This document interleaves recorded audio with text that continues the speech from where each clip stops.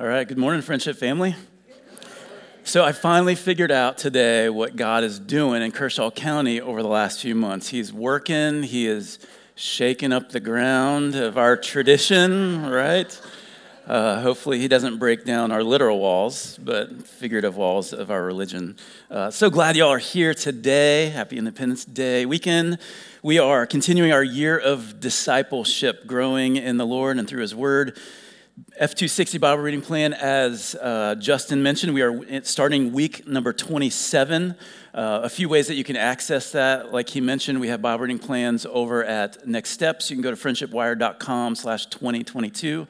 Or every Saturday morning, we post it on our social media channels, Facebook, Instagram, and this is what it looks like. That gives you the reading for this coming week. There are some folks who are reading ahead, but our sermons on Sundays come out of the coming week's sermon. So as you can see here, at the end of the week, we'll be in the book of Esther. So today I'm going to be preaching out of the book of Esther. So every Saturday you can find that Bible reading for that week, that plan online there.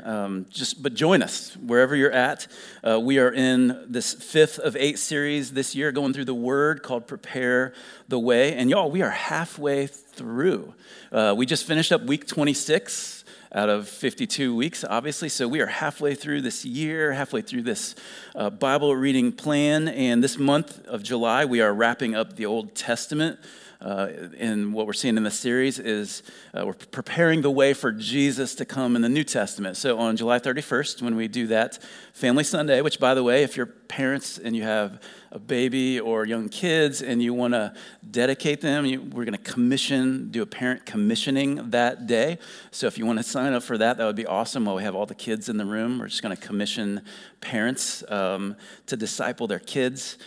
So that's going to be an incredible day. But on that day, we're going to jump into the New Testament in John chapter 1. So that is coming up on July 31st. So we're working through this unfolding story of God in the scriptures. And, we see in the beginning that God creates. He creates heavens and the earth, man, woman, and then sin enters into the picture. And yet God's plan doesn't go off the rails. In fact, he has a redemptive plan to rescue his people. And so early on in Genesis chapter 12, he makes this promise to Abraham. He says, I'm going to bless you to be a blessing. You and your descendants are going to be a blessing to all of the nations. And ultimately, that promise is fulfilled in the Lord Jesus Christ.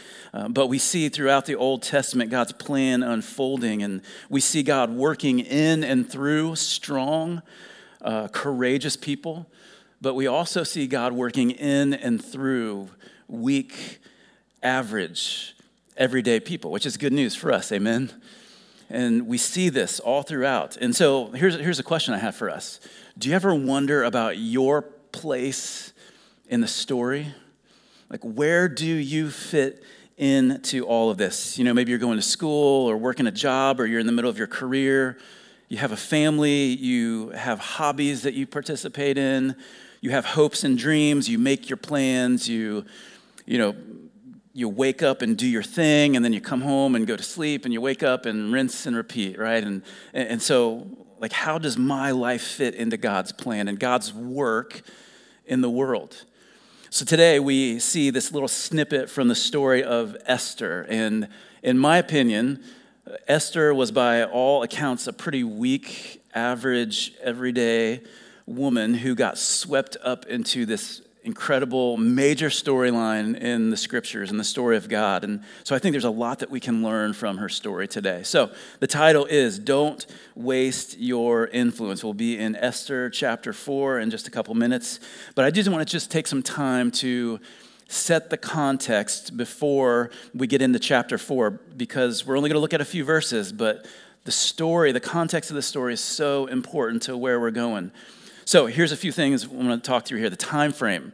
When is this story taking place? It's 100 years after the Babylonian captivity. So as we've been talking about the people of God, they've been in rebellion against God, even though he's given them grace upon grace. He's given them warnings. and yet they've continued to rebel and go their own way and worship other gods. And so God allows judgment to come in the form of the Babylonian captivity. They're taken out of Jerusalem and into exile in Babylon for 70 years. Now, the story of Esther takes place 100 years following that. The location is Susa, the capital city of Persia. As you get into the reading this week, you'll see it mentioned Susa, the citadel. And at this point, this is important to know, Persia had replaced Babylon as the ruling power in the world.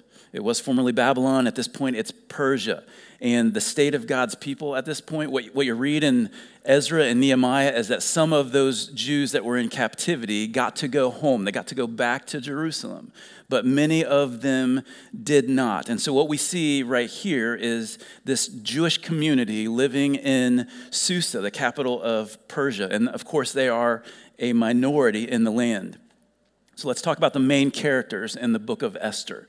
One of them you might rightfully guess is Esther, all right? Esther and Mordecai, these two Jews, and they are cousins of one another. And some sources say that he may have been her uncle. I don't know. The scriptures make it sound like they were cousins. Either way, what we find out in the story is that Mordecai was an adoptive father to Esther. So when her mother and father died, Mordecai took in Esther as his own. And so there's this kind of father-daughter relationship between Mordecai and Esther. There's a third character that is the king of Persia. Let me see if I can get it. It's Ahasuerus or something like that, all right? I'm not going to say it anymore. It's the king of Persia. Character number 3 in the story. Character number 4 is Haman, who is this Persian official that we'll see gets raised into a position of power, and he becomes quickly known as the villain or the antagonist in the story of Esther. The author of the book of Esther is anonymous, but there's a couple interesting side notes that I wanted to mention I thought were interesting, all right?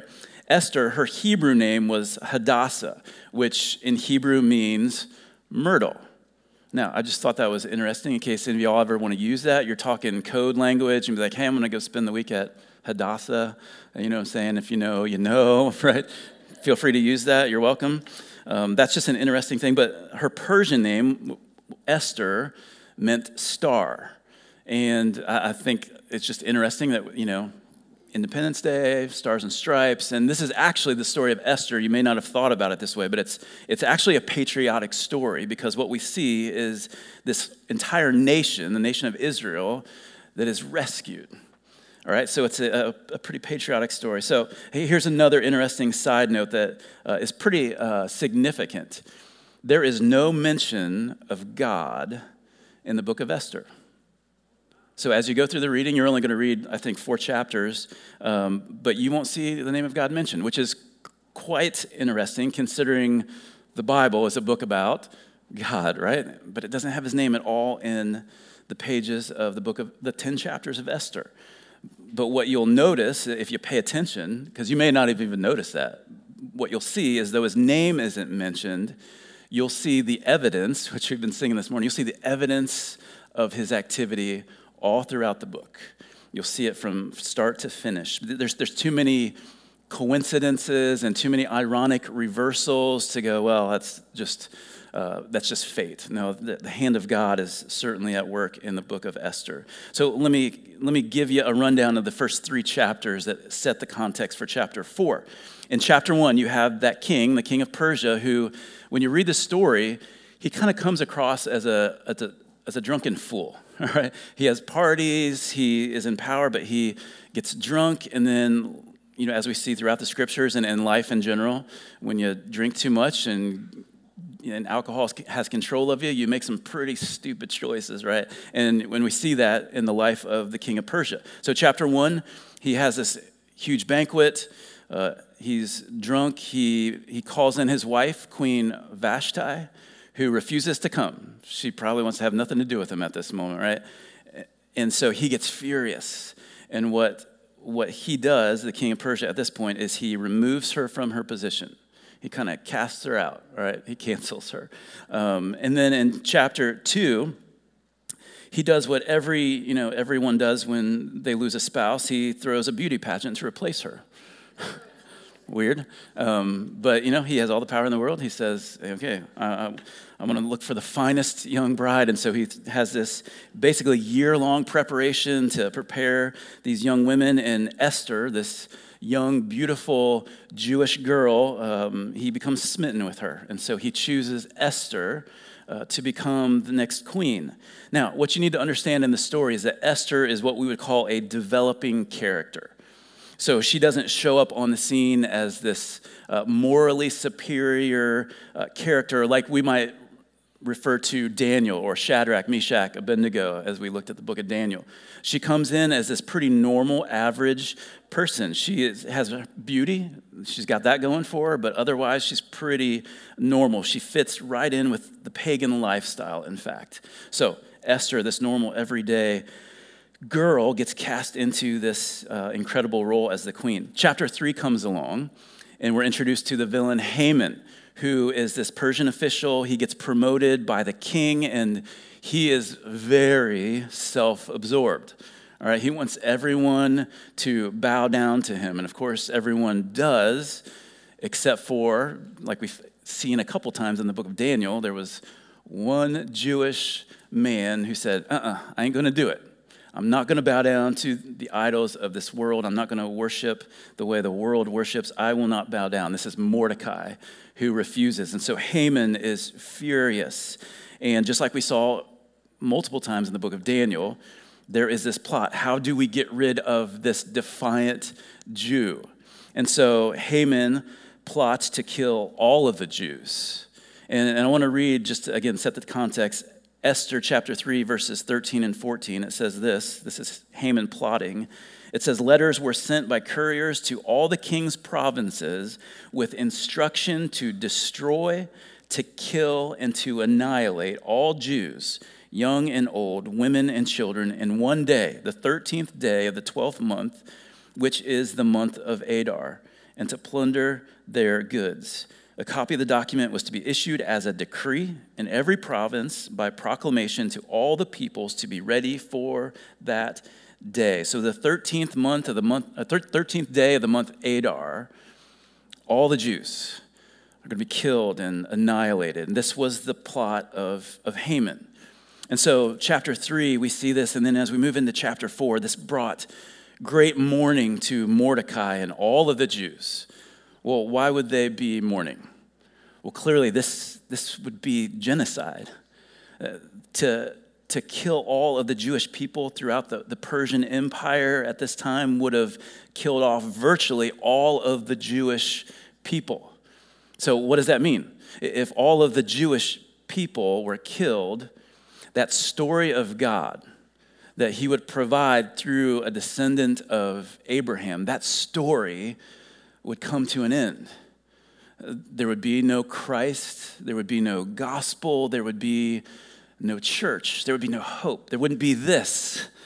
All of that would have ended had those Jewish people been exterminated, like Haman's plan was. And so this was, the implications of this decree were so much more grim and stark than those other decrees even that we saw in the book of Daniel. This isn't just about one or three Jewish, this is the entire Jewish race. And so this begins this dialogue between Mordecai and Esther, his cousin, and this dialogue begins through a messenger. Esther, as queen, couldn't leave the palace, so she sends a messenger to Mordecai, and Mordecai basically pleads with her. He says, go to the king, beg for favor, plead with him on behalf of your people. You're in the palace, you've got the king's ear, would you do this?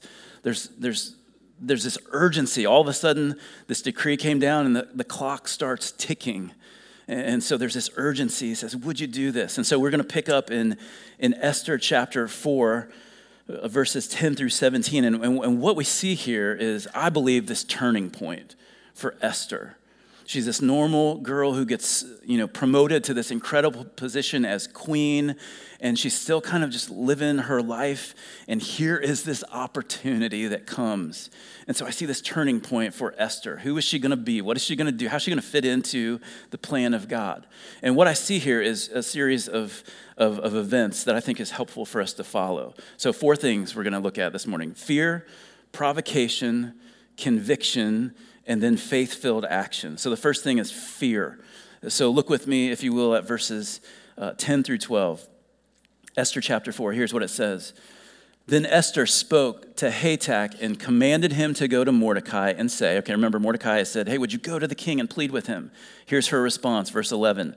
All the king's servants and the people of the king's provinces know that if any man or woman goes to the king inside the inner court without being called, there is but one law: to be put to death, except the one to whom the king holds out the golden scepter so that he may live.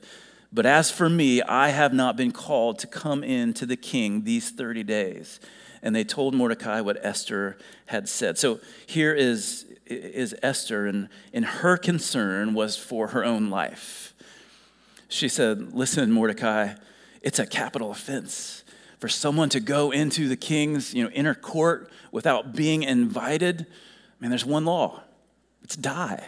It's to be put to death. And then she goes on to say, oh, and by the way, I haven't even been invited in for the past 30 days.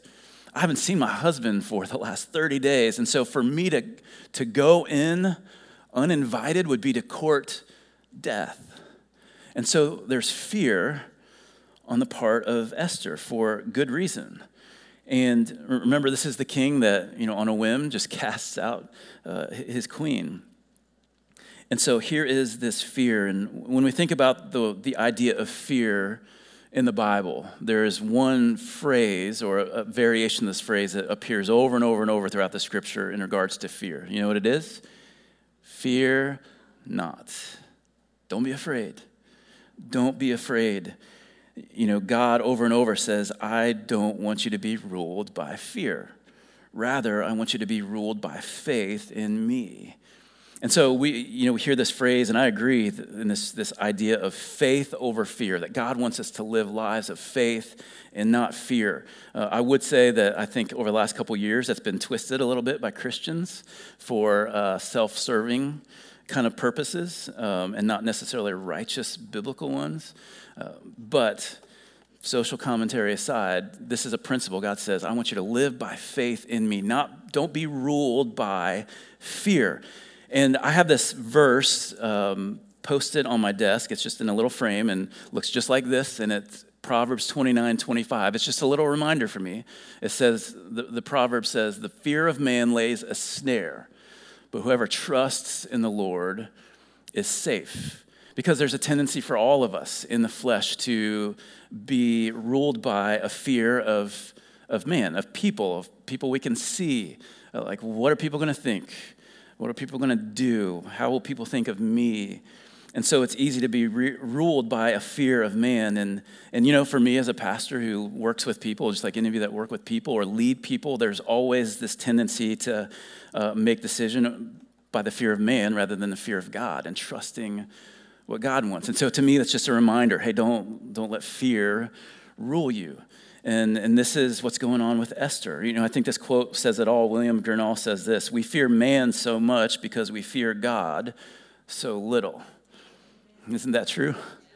And we all fall prey to that. But here is where Esther is. She's in this place of being fearful, and understandably so. But can I make this observation this morning? If you never face things that make you fearful, and what I mean is things that might make you uneasy or nervous or uncomfortable. If you never face things that make you fearful, you're probably not growing very much. You know what I'm saying?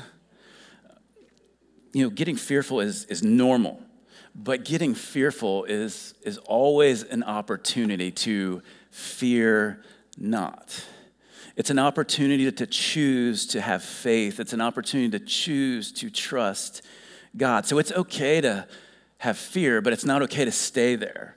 It's not okay to be ruled by fear, but to turn that into a trust, an opportunity to trust God. And as I was working through this, it just popped in my head last night about my son Aiden, who is 16, going into a sophomore year of high school, going to Somersault Camp just a couple weeks ago. And, our students haven't gone to camp in a while, and so our group has changed. He was going to be the only high school boy going to our camp. And so he wasn't fearful. He wasn't like, oh, Dad, I'm afraid. But he was nervous. He was uneasy. He was like, I don't know if this is going to be fun. I'm the only high school guy. But you know what? Praise the Lord. He just kind of pushed through that and said, God, would you use me? Would you help me? And he went, though he was uneasy, though he was nervous about it. And you know what happened? He had a blast. God changed him. God did a work in him because he said, I'm not going to let fear rule me. And he stepped into a place of being uncomfortable and uneasy and nervous, and God showed up because he showed trust in God. And so here we have Esther, who is in this place where she's fearful because of what could happen to her. But it didn't stay there. Here's the second thing that happened: provocation. Provocation. This isn't a word we use every day, but I love this word and this idea. It means to provoke. And I want us to see the provocation that takes place in verses 13 and 14. Esther 4, it goes on to say this: Mordecai told them to reply to Esther. Here's his response: do not think to yourself that in the king's palace you will escape any more than all the other Jews. For if you keep silent at this time, relief and deliverance will rise for the Jews from another place, but you and your father's house will perish. And who knows whether you have not come to the kingdom for such a time as this? Who knows? Maybe this is why you have come at this time, at this moment in history, Esther.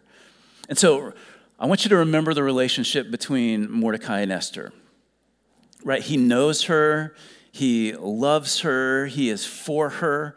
He has this strong faith in God. And even though we don't see the name of God mentioned, it's clear that he has this faith because what does he say? He says, listen, God is going to deliver. If you keep silent, he will bring relief and he will bring deliverance from some other place. God is still going to come through. So he had this faith in God. And what he does with Esther is he encourages her to consider and to embrace God's plan for her. He doesn't come in here saying, Esther, stop being stupid. Esther, stop being selfish. He doesn't come with that angle.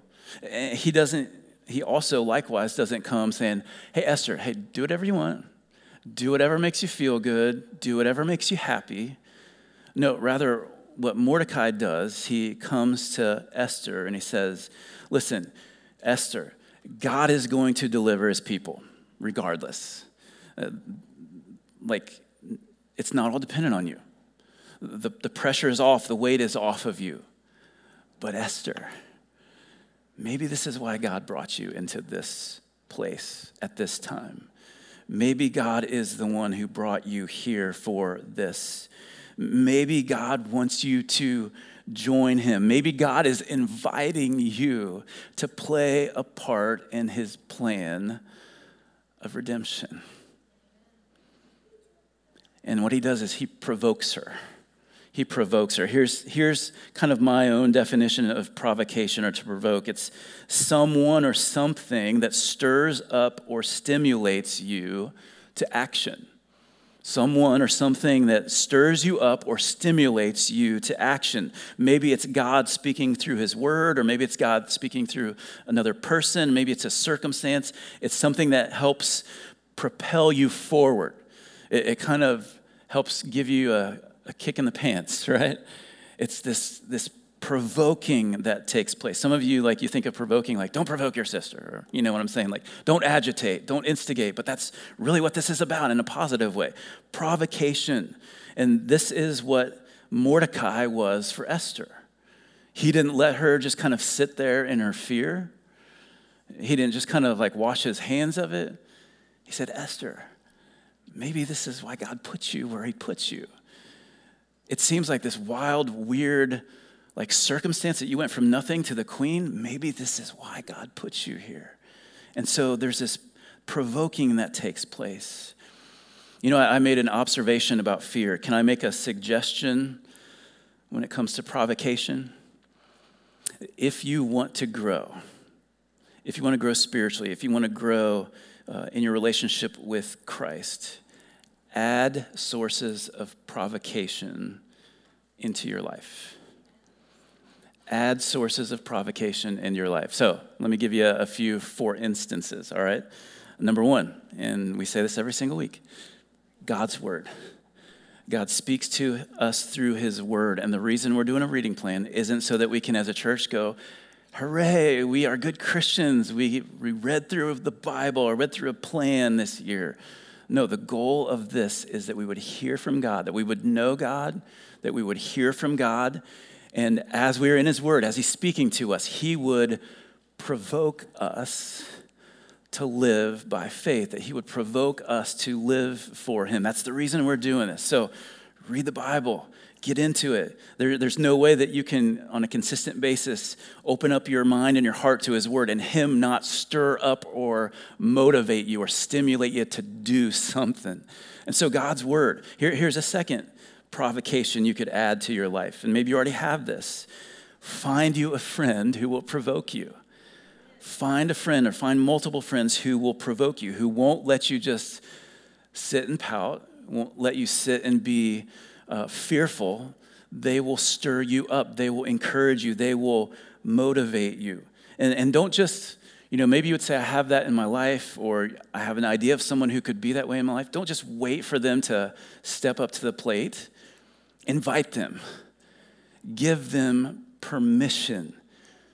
And maybe it sounds like, hey, if you ever see anything in my life that concerns you, if you see sin in my life, if you see an attitude in my life, if you see arrogance or pride, if you see anything, would you please say something to me? Would you love me enough to say something? I need it. I'm giving you permission to speak truth into my life and to provoke me to follow God.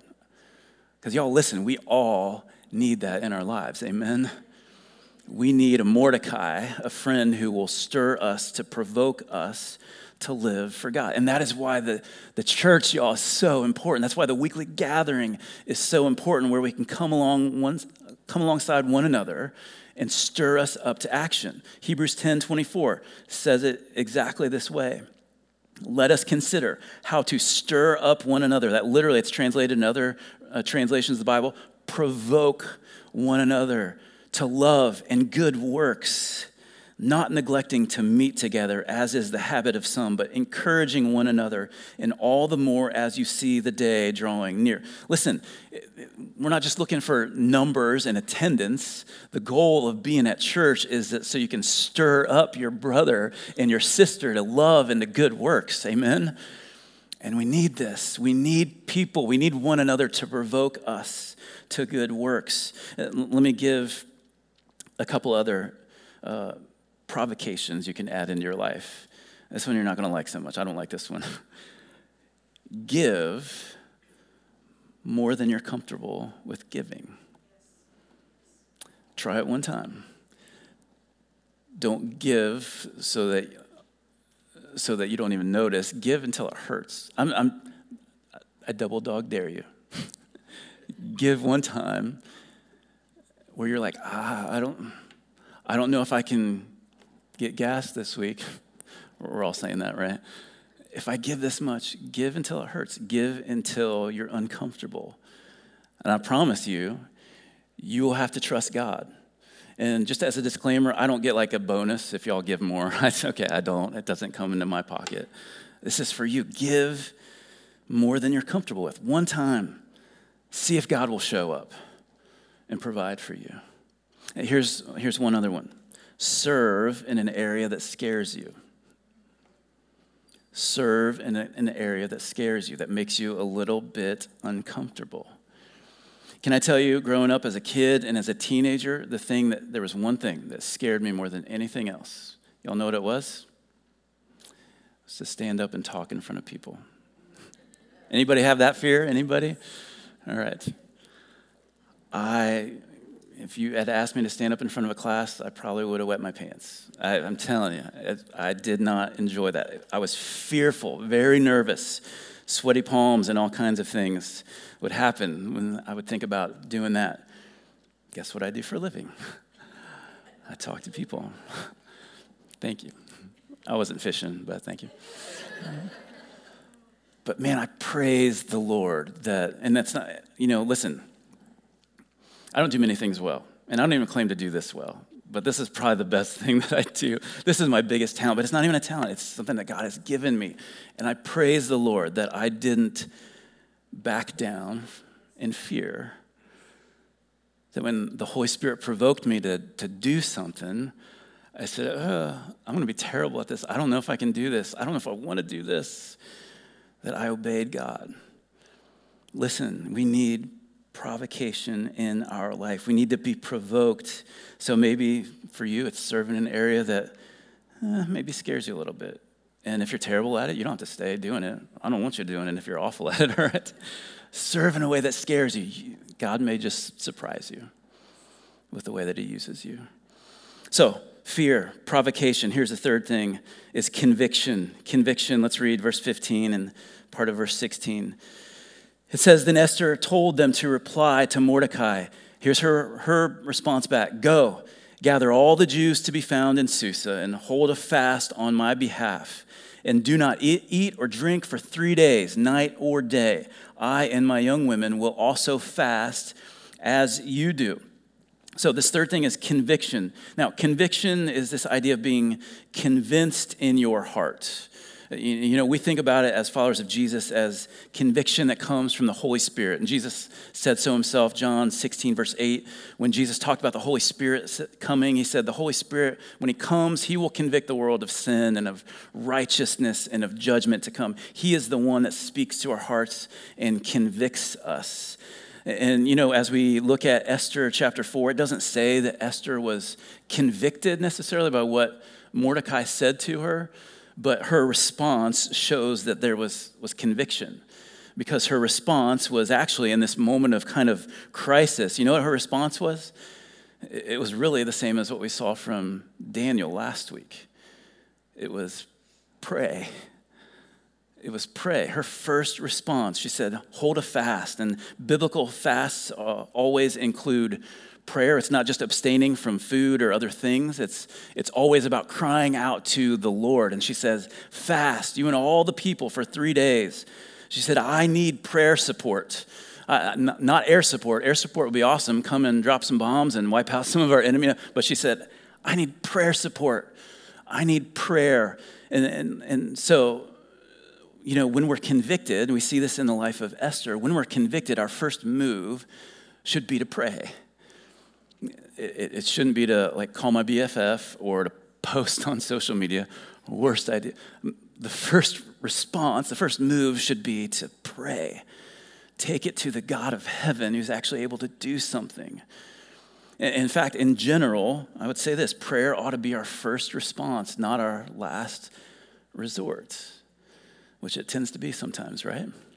Prayer should be our first response, and this was the response that was birthed out of conviction for Esther. And let me just say a quick word and a plug for our church. We have, over the last number of months, had a prayer team developing, which I'm so thrilled about, and I love it. And I want to say thank you to Karen Davis for helping lead the charge. But you know what? I don't want to just be a church that has a prayer team. I want to be a church that prays. And one of the things that we're doing for the first time today is we've opened up what we're calling the boiler room, which is this room right over here. Now, I know if you all listen, you don't hear a boiler, right? So what's the boiler room all about? Okay, it goes back to one of my favorite old dead guys, theologian Charles Spurgeon, who, was a pastor in England, and his church was, exploding with growth, and people would come and go, where is all the power coming from? How is God doing all this work? And so Charles Spurgeon would literally take them to this boiler room under the church, which was a literal boiler room, so it was powering everything that was happening there physically. But his point was, he was pointing to this group of people that met in this room that were there praying during the services. And they were praying for God's work, and they were praying for the hearts of people. And he said, this is where the power comes from. It comes from prayer. God's people praying. And so we've renovated this whole area, and we have folks in our first service and this service and every single week that are going to be praying for you and for every one of these seats and for the people that God brings here and for everything that happens in this place, for the power of God to fall. And so, if you want to check that out afterwards, as the doors open, feel free to peek in. If you want to sign up, provoke. Feel free to see me over at Next Steps, all right? We'd love to have you be a part of that. So conviction, fear, provocation, conviction. Here's the fourth and final thing. Faith-filled action. Faith-filled action. So go back to Esther 4. Here is her statement. She says, fast and pray for 3 days. Verse 16, then I will go to the king, Esther says, though it is against the law. And if I perish, I perish. If I perish, I perish. Mordecai then went away and did everything as Esther had ordered him. So what Esther was saying here was, I've been given this position. I've been given this influence for a reason. For this very moment, I have been given this opportunity from God. Right, his name isn't mentioned, but it's certainly inferred that I've been given this moment, and I will not back down. I am not going to waste this opportunity. I've been given influence, I've been given opportunity, and I'm not going to back down from it, though it may cost me everything. Yea, though it may cost me my life. If I perish, I perish. I may die, but I am going to go down swinging for the kingdom.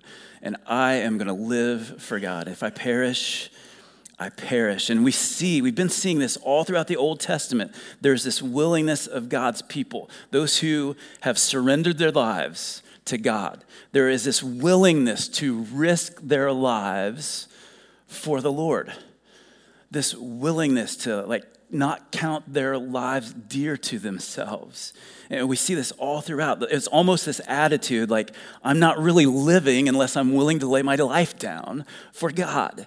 And we see this all throughout the Old Testament. And as we move into the New Testament here in a few weeks, it's evident all the way throughout the New Testament as well, particularly in the person of the Apostle Paul, who over and over said this, express this sentiment. Acts 20:24 is one in particular where he said to the Ephesian elders as he's getting ready to depart and go away, he says this, but I do not account my life of any value, nor as precious to myself, if only I may finish my course in the ministry that I have received from the Lord Jesus, to testify to the gospel of the grace of God. Here's what Paul said. He didn't say, my life has no value, I've got a death wish. No, what he was saying is this, there's nothing more valuable to me than to testify to the grace of God. And if I perish, I perish, but I'm going to live for the purposes of God in my generation. And over, you see Paul with this willingness. He says, for me to live is Christ, and to die is gain. If I perish, I perish. And Paul was simply echoing the words of Jesus, who said this in Luke chapter 9. Jesus said to all, if anyone would come after me, let him deny himself and take up his cross daily and follow me. For whoever would save his life will lose it, but whoever loses his life for my sake will save it. And we see that in the Apostle Paul. This was the heart of Esther, this willingness to obey God, even if it means suffering, even if it means dying for the sake of the Lord. Faith-filled action. So we see these four things. We see fear, and we see provocation, we see conviction. We see this all followed up with faith-filled action. And the rest of the story, I didn't even throw this out in the first service. You may know the rest of the story, that God uses Esther to save his people. from the sentence of sure death. All right, so she steps out in faith. God uses her. We see it all started with this process: fear, provocation, conviction, faith-filled action. I think this also describes when you really pay attention to your life and some of those little and big moments of faith. This is the way it plays out, that there's some fear and trepidation maybe, but there's conviction that comes, or provocation from someone or something, the Holy Spirit or his word or friend. There's provocation, there's conviction, and then there's faith-filled action, and God comes and does his thing. And so faith, or fear, provocation, conviction, faith-filled action. So how do we live in light of this? This is always the million-dollar question, right? How do we live in light of all of this? Here is really what it all boils down to for us. When God gives you influence, when God gives you opportunity, use it for his glory. When God gives you influence, when God gives you opportunity, big and small, when he gives you opportunity, use it for his glory. Don't waste the opportunities. And there's a couple things that have to be kind of true if you're going to do this. Like, first, you're going to have to believe that God is at work, whether you see it or not. Right? Remember, there is no mention of the name of God in the book of Esther, but you see his work and his activity all over the place. It's behind the scenes. God is working. And so if you're going to use opportunities and influence, you've got to believe that God is at work. Unlike Daniel 3 and Daniel 6 that we've looked at the last couple weeks, like God was very clearly present, right? He was in the fire. He was in the den of lions. In the book of Esther, he appears to be absent, and yet he's everywhere, working. Listen, y'all, God is everywhere at work in your life. You've got to believe that he's doing his work, whether you see it or whether you don't. He puts you in locations, in situations, in relationships on purpose for a reason. He's setting you up, y'all. He is setting you up. He's giving you influence. He's giving you opportunities so that you can serve him. There are no such thing as coincidences in God's economy. So believe that he's at work. And here's one more thing. And I've been hearing this. I've had this in my mind, this idea, and I've heard multiple people quote this over the last couple months. I don't know if any of you have ever done Experiencing God. Anybody familiar with that Bible study? Thank you, Vonda, one of you. Y'all ought to do it. Maybe we'll do it as a church at some point here. One of the most pivotal Bible studies in my faith. But there's this idea in Experiencing God that says this: find out where God is working and then join him. Find out where God is working and then join him. As opposed to kind of our idea is like, God, would you bless this? Would you bless what I'm doing? I'm going to do this for you. Would you bless it? Rather than doing that, it's us looking. God, where are you at work? What are you doing? And when you see that God is doing something, you jump in and you join him. That may be as little as somebody making a comment like, man, I'm really struggling with this. Or, do you know anybody who could help me with this? Or, man, I've been really discouraged about. It may be as simple as that. God is at work and he's giving you an opportunity, so use it for his glory. So this means you've got to believe that God is at work. You've got to be looking for where he is working and then join him in what he is doing. And stop going, okay, what can I do for God? He is at work all around you every single day. Be aware, look for it, and then join him.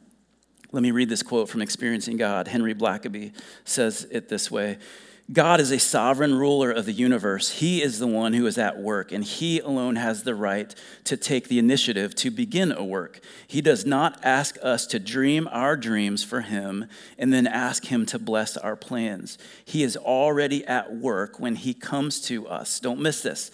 His desire is to get us from where we are to where he is working.